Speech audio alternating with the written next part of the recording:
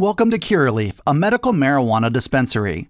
Whether you're a longtime patient or you're just getting acquainted with this incredible plant, Curaleaf of Pennsylvania is honored to guide you along your medical marijuana journey. Have questions? Google Curaleaf PA or stop by one of our 18 locations across the Commonwealth. This is the Blue White Breakdown, the premier podcast for all things Penn State football. Talk about culture. It's something that should show up in every aspect of your program. It's the Blue White Breakdown, brought to you by Penn Live. Here are your hosts, Bob Flounders and David Jones. Okay, Penn State football fans, it's time for the Blue White Breakdown. We have some interesting things to get to on this podcast, but I really want to start with you wrote something over the weekend. You led one of your mailbags with it. Let's just get some final thoughts together on Taylor Stubblefield, who is now an ex-Penn State coach. Marcus Hagans is the new Penn State wideouts coach. James made a coaching change a couple of weeks ago. Stubblefield is out. He was here for 3 years at Penn State. And you had some pretty strong thoughts. I thought that made a lot of sense in your mailbag. It's not enough anymore, Dave, to be a great developer of talent. There's a lot more to it in this world. And you think in the end, James saw the big picture a little differently than Taylor. Is that accurate to say? Yeah, I like Morty Seinfeld. I made some calls. I'll make some calls. I'm pretty confident I found out exactly what went down in that meeting. It was a surprise to Taylor Stubblefield, very much so. I'm sure of that, and he was surprised. He was shocked.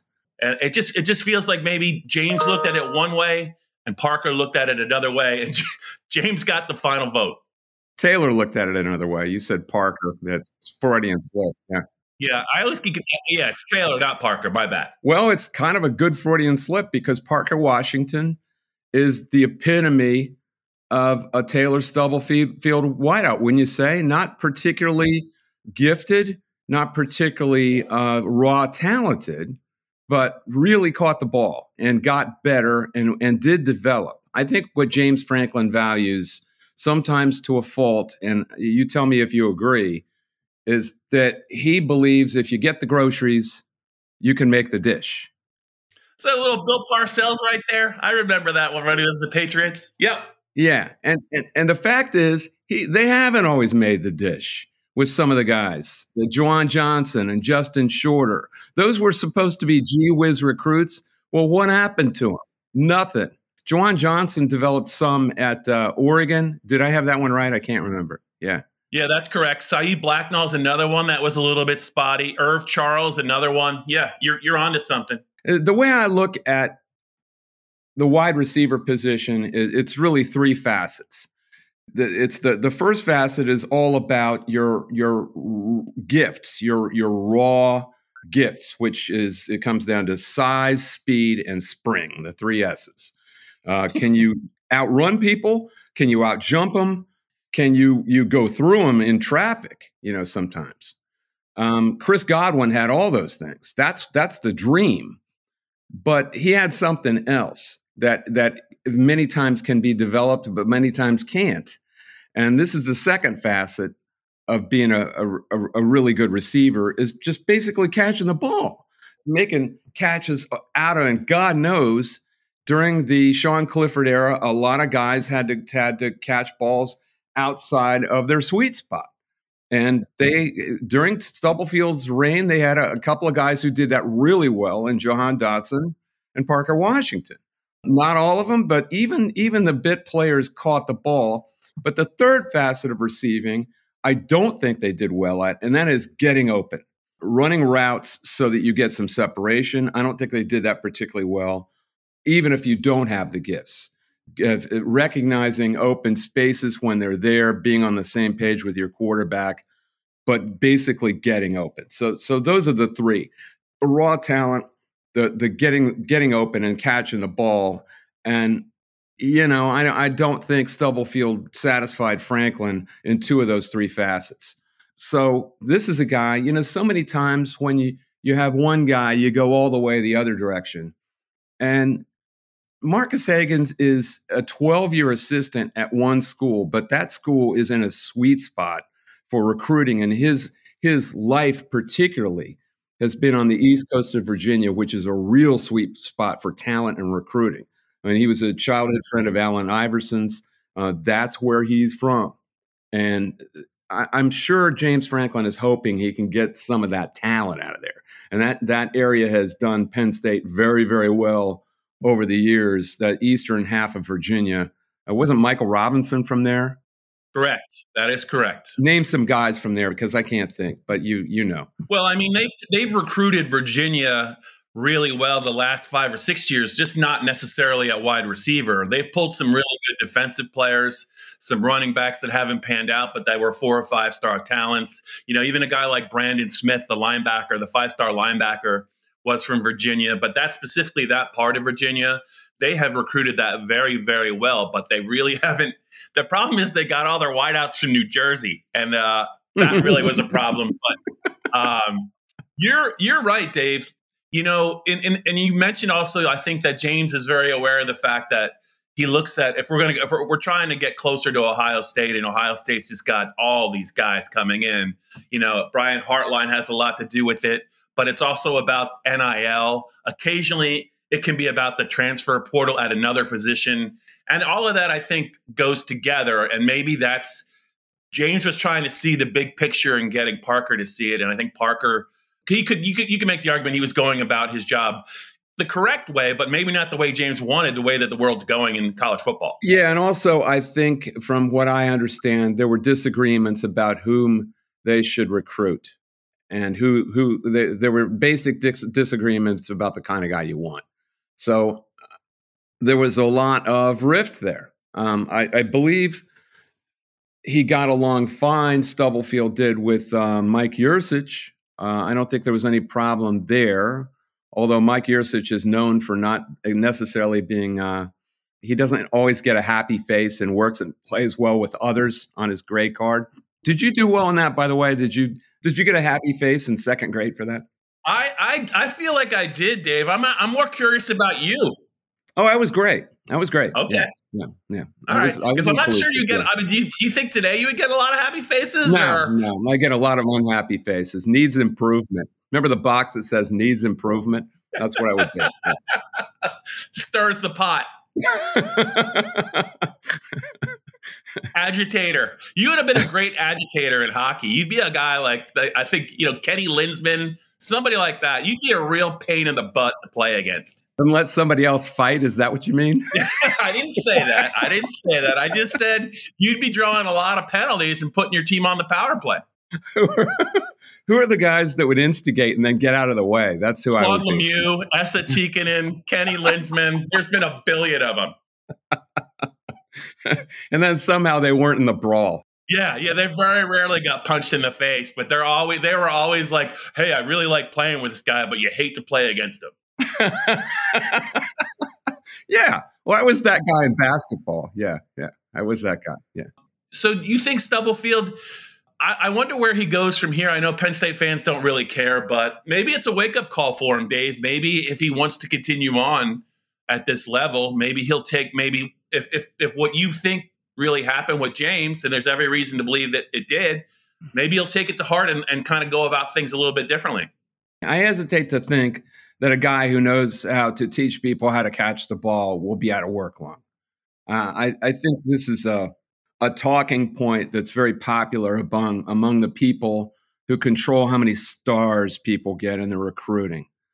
I don't buy it, and I don't believe in it. There are a lot of evaluators who don't necessarily know what they're talking about, because it's very easy to be blown away by size and speed and spring, the gifts, because it's very apparent. You can see them. You can't readily see somebody who knows how to teach. You see it incrementally. I think he'll be fine. I think Stubblefield will be fine. He'll find work. In this day and age, it feels like it might be almost half the battle, just getting the right guys on campus. Well, it is. I mean, you got to be able to do both. It's just like a receiver. You got to be able to do both. And if you discount one side of it, or you're just maybe not good at being a salesman, you got a problem. Certain people, I'll give you an example from basketball. Bruce Parkhill was one hell of a basketball coach. I mean, his greatest moment was probably the 91 NCAA tournament when he had a whole team full of guys who didn't even get to go to a camp, let alone drafted, let alone any time in the NBA. They didn't go to a camp. They didn't go to Indianapolis, ABCD, Portsmouth, anything. A bunch of mutts. And in the first round in Syracuse, they beat a UCLA team that combined roster had 47 NBA seasons. That's how good a coach Bruce Parkhill was. But he hated selling. He hated selling recruits. He hated the very process of recruiting. So here you see the dichotomy between people who love to teach and people who love to sell. And as you can see from people like Bruce Pearl, if you love to sell, man, you can have a long, abundant life in college sports because there's always going to be a place for you. I think there's always a place for the other guys. But to your point, yeah, I mean, you better be able to sell because you have to sell not just to recruits. You got to sell to alumni. Now you've got to sell to boosters who will fund your NIL. I mean, there's a lot of people to sell to. And if you can, it's the same quality that Matt Rule showed at Nebraska. If you can win the press conference, you can sell those people. If you can sell us, you can sell a lot of people. And that's what it's about now, man. It's about the rap. Dave, you just set me up so great. I love that. Speaking of people who love to teach, but maybe not necessarily love to sell, how about our guy, Billy O'Brien, back in the NFL with the Patriots? I don't know, as the college game has evolved that way that we're talking about, I don't know that we're ever going to see him back in college because of all the things we just talked about. I think he's a great teacher. He's a great X and O'er. He's a great in-game adjuster. I don't know how much he wanted to do all that other stuff, and I think we've seen the last of Billy in college. Well, he loves different things about different games. I mean, he hates the politics of dealing with general managers in the pros for the same reason that Belichick did. You know, Belichick just wanted he wanted to be able to get his own talent, mainly, I think, just so he didn't have to deal with the GM. He wanted to be everything, and Bill found out in Houston. You don't want to deal with that GM you don't particularly like. You want to be GM, okay? That's a pretty big hat you're wearing. If you got to get the talent, and maybe you're not the best at getting the talent as good as you think you are. So there are parts of the NFL game he doesn't like either. But granted that, as a college coach, I mean, you're constantly making people happy, and he doesn't want to make people happy who don't play on his football team. He doesn't need that. He doesn't want to make very many people happy at all. You remember when he started doing the Friday night thing on the road because it was Joe's tradition, and we would meet the coach, and he did that about 3 times, and he said, "That's the end of this shit. No, I'm not doing this." He had no use for it. It wasn't that he was a bad guy. It was just like wasted time to him. He didn't want anything to do with it. And he wasn't good at it. And you don't like doing things you're not good at. And the NFL is, when it really comes down to it, it's fewer moments of politics than college football. That's really true. Not necessarily with the players who all want to get better because they want to make money, but with everyone else, you know. And so there's a little this, a little that. It's yin and yang, but I think Bill's the kind of person who the grass is always greener, maybe a little bit, because he forgets how much he hated certain things, and then he gets in them, and he's back and forth. But I'm sure he'll do fine. How do you think he's going to do with Mac Jones? Well, the funny thing is, so when Saban brought him to Alabama, one of his rehab projects, all the stories I read said Mac Jones taught Bill O'Brien the Alabama offense. And he gave him a crash course in it. And Bill really appreciated that. And you know, he was able to kind of hit the ground running. But I mean, I think that Bill is dealing with a quarterback that he knows how he thinks. He knows how to teach him. He knows he knows how he kind of processes information. If he can do what he did with Matt McGloin, and I mean that as a compliment. I mean, no, Matt would tell you. Yeah. I just think that you could see Mac Jones look like a different guy at some point next year, because I do think that Bill, very few people know the game, the offensive game, the way that Bill does. And I think that Mac also probably got a little bit of a sense of, I'm going to be dealing with a fiery guy. And I just think Mac wants to be coached. And they had like defensive coaches. I think Matt Patricia was the offensive coordinator last year in New England. It was ridiculous. Only Bill Belichick. How could that have worked? Only Bill Belichick could get a mulligan from that, because anyone else probably would have been fired. But I think Billy is in a good spot. They're not an untalented team, and it's a tough division, right? But I was trying to remember, you're talking about all the things Bill O'Brien didn't like, and it came through right away at Penn State. And one time, rhetorically, he was either on the road at one of those brief Friday night things, or he might have just interrupted a Tuesday press conference and said, "Hey, you know what I don't like? I don't like Twitter." Yeah. So I was thinking, like, if he can't tolerate Twitter, like, what would a Bill O'Brien Instagram page look like if he had one? Like, what I don't think you'd see any dog videos on there. You remember he called it Tweeter and Facebook at first? Just for the hell of it. I think he knew better. He just wanted to say it that way to piss people off. The way you mispronounce names. The way you always say Brett Bielema just to piss people off. You call me an instigator. Did you like to be coached hard, Bob? I get the feeling you probably wouldn't be like coached hard. Don't Woody Hayes me. Don't do that. Well, we're going to coach you hard. We're going to coach you up. This is the Blue-White Breakdown. Welcome to Curaleaf, a medical marijuana dispensary. Everyone's journey is different, and we are honored to guide you to the best relationship with this incredible plant. Have questions? Google Curaleaf PA or stop by one of our 18 locations across the Commonwealth. Speaking of the NFL, Dave, I did see in your mailbag you were inches away from going 4-0 in the with your picks for the divisional round. How about that, my man? You had all the games pretty much diagnosed the way that they played out, and you should have been 4-0. If Mahomes doesn't get hurt, they're gonna cover. I think the line was 9. They won by 7, and Peterson kicked a field goal with a minute to go when it was 10. So the big question I think Eagles fans want to know about is, who's going to the Super Bowl, and how much are they winning by on Sunday? Super Bowl champs. Eagles are 2.5. I think the Chiefs are 1.5. The Eagles are only 2.5. Only 2.5. I am still. The NFL is still. I'll never be what you are with the NFL because I just don't watch it religiously. But I've been, thanks to you, because I could do my power poll for an extra day this year, and we got it up Tuesday. I started watching a lot more NFL, and I know more. I know more than I used to. I don't know as much as you do. I told you I watched that 1970. I'm digressing here, but there's a reason. You are digressing, but it's okay.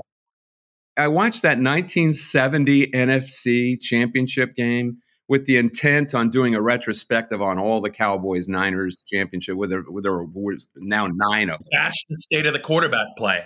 Bash it. Yeah. But what Bill O'Brien and these guys do now is just so far advanced, so much full of detail that just so obviously did not exist back then. It's a completely different position.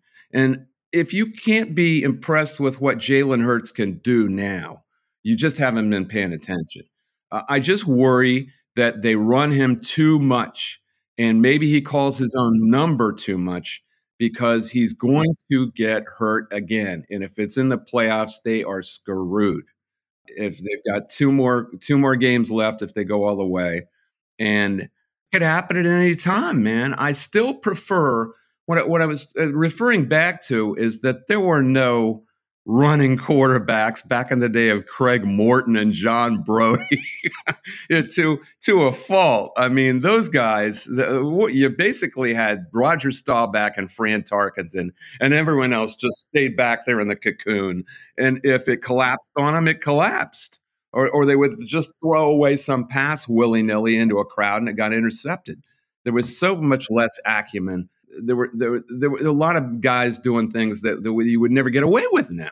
I mean, I saw John Brody, who was an all-star, just throw one horrible pass after another that you wouldn't get away with now if you were a Division III college quarterback. So these guys have a lot to process, and they're really, really good at what they do. And Jalen Hurts, I think, is at the pinnacle right now because he does everything. When they need him to run, he runs. Joe Burrow, too.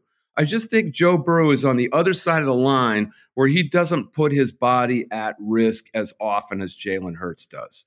I expect – did you say Kansas City is 1.5? Kansas City 1.5, the Eagles 2.5.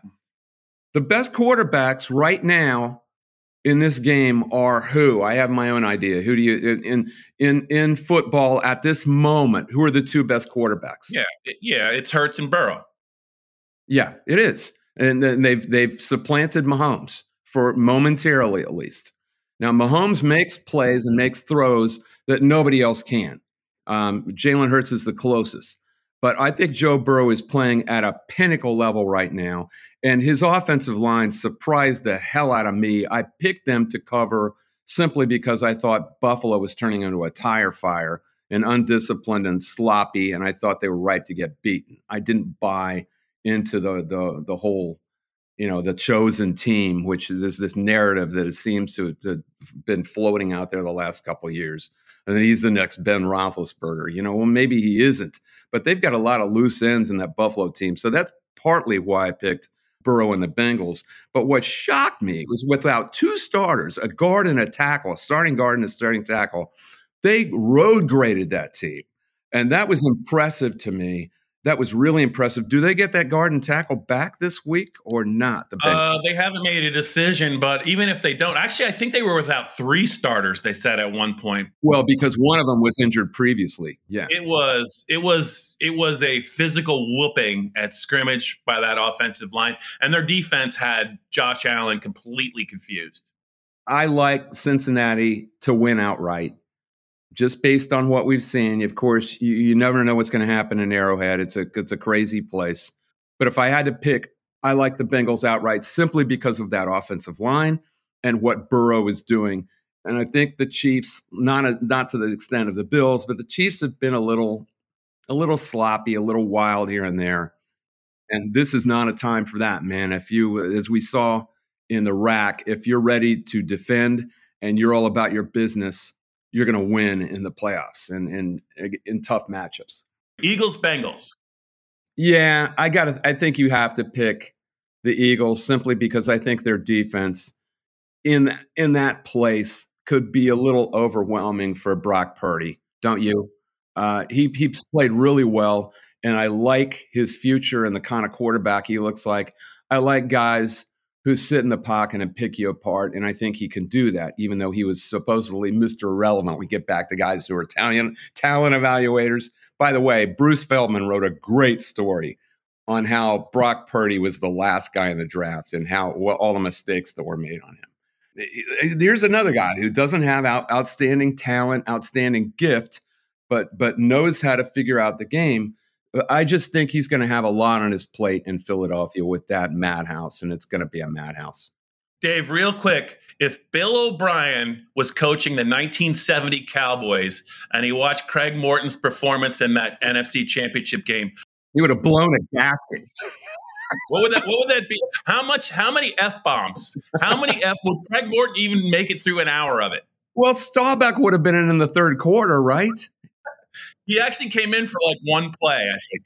Yeah, see, he only came in because Morton got killed. Morton got crunched in the pocket. Cedric Hardman. Oh, yeah, Cedric Hardman. Ray Scott. This is the best part about that was Ray Scott and Pat Summerall on the call. Skip Vanderbunt on the tackle. And the Schlitz commercials were good. And Johnny Mathis sang with you Tony know the Bennett. whole thing. It was all good, Dave. It was all good. How many times have you watched this? At least like 50. At least 50. No, I mean, really. How many times have you watched that game? At least 50. You're kidding me. I'm not kidding you. You're a freak, man. Hey, I mean, there are worse things out there to be watching, Dave. There's worse things out there to be watching. So you know all the Schlitz commercials? You got to go for all the gusto you can in life. You only go around once. There were some cigarette commercials during that thing. It was weird. Dave, you mentioned the rack, Dave. So let's close with a little basketball. You were at the Penn State Rutgers game. Penn State was badly drubbed in that game, and you had some strong thoughts about it. I termed it in my headline a curb stomping. That was removed, but I don't care. That's exactly what it was. It was bad, and Micah Shrewsbury was not happy afterward. I have not seen him like this. He called out his team. He called out everybody. And as I've said before, I said it about Brad Underwood at Illinois. He did this early in the season after Penn State went in there and beat them up by 15 points, which was a wake-up call for Illinois. They didn't wake up right away. But Brad Underwood played this card then, and you can only do it, I think you would agree, with a team once or twice a season where you really get into them in public, or they tune you out. That's right, you lose them. This is the second time he's done it. He did it after the Palestra second half. They were up 6 on number 1 Purdue at the Palestra. I was in LA, so I didn't see that game. I had to go watch it later. But they played a really good first half in that game. They were up 6. They didn't play scared. They were at home. And they didn't play scared at Illinois either. So I think he was really, really pissed off that they acted timid in this game, both on offense and defense. And Micah Shrewsbury is not a guy who's going to abide that. He just is not. And he couldn't control himself. He tried at first. It was really funny. And I'm the only guy from Penn State there. It's an easy drive for me. Yeah, it's an easy drive. No one covers basketball on the road anymore. And all those guys are up in State College. It's a long drive for them. For me, it's 90 minutes. It's the easiest drive I have all year. So I'm the only guy there, and I'm asking all the questions, which is a weird situation to be in, as you know, especially if the coach you're asking, you can see him seething under the surface. You talk about being an instigator. I'm pretty good at that, as you would know. No. Bill O'Brien. Yeah. I'm ready to put my fist through the windshield, to be honest. He called them soft at first. You play soft on the road in this league, you're going to get your ass kicked, and we lost by 20, and we ran out the door. It went on and on and on. If you haven't seen it, go to my story. I posted the press conference in the video, but I quoted the whole thing, and he was pissed the hell off. So this is the second time that he's been publicly shamed his guys. It's a tightrope to walk, man. Like you said, you lose them if you do it too often.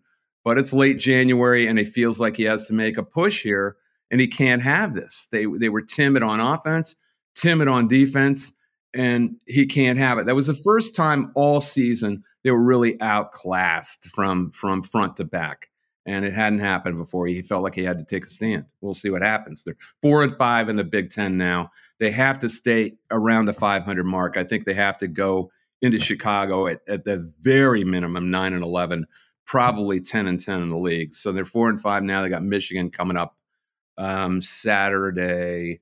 It's their only Saturday game. So I expect them to come out really loaded for bear against Michigan, which is the third place team. It's a pretty good team.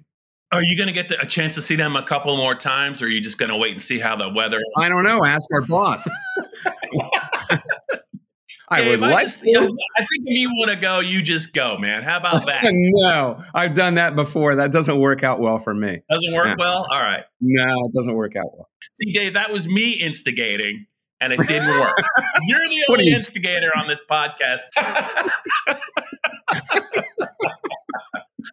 All right. I think the blue-white breakdown is about done. Dave likes the Eagles and the Bengals. He should have been 4-0. So I'm gonna give you a 3. I'm not gonna count the Chiefs one because he got hurt. So I'm gonna say you were 3-0 last week. Let's see if you can get to 5-0. You did pick the Eagles though, so that's gonna be troubling. Who are you picking? I need to know who you're picking before we leave. Yeah, I like the Eagles a lot. I think it's gonna be a low-scoring game. The Eagles in a low-scoring game, and I do think that the way the Bengals are playing, it wouldn't surprise me if they actually pulled away from the Chiefs the way they did with the Bills. Well, funny things happen, but I think this game here in Philadelphia is going to be a fist fight. I don't see Brock Purdy I can't see them doing like what they did with Carolina and Tampa in the old days back 20 years ago.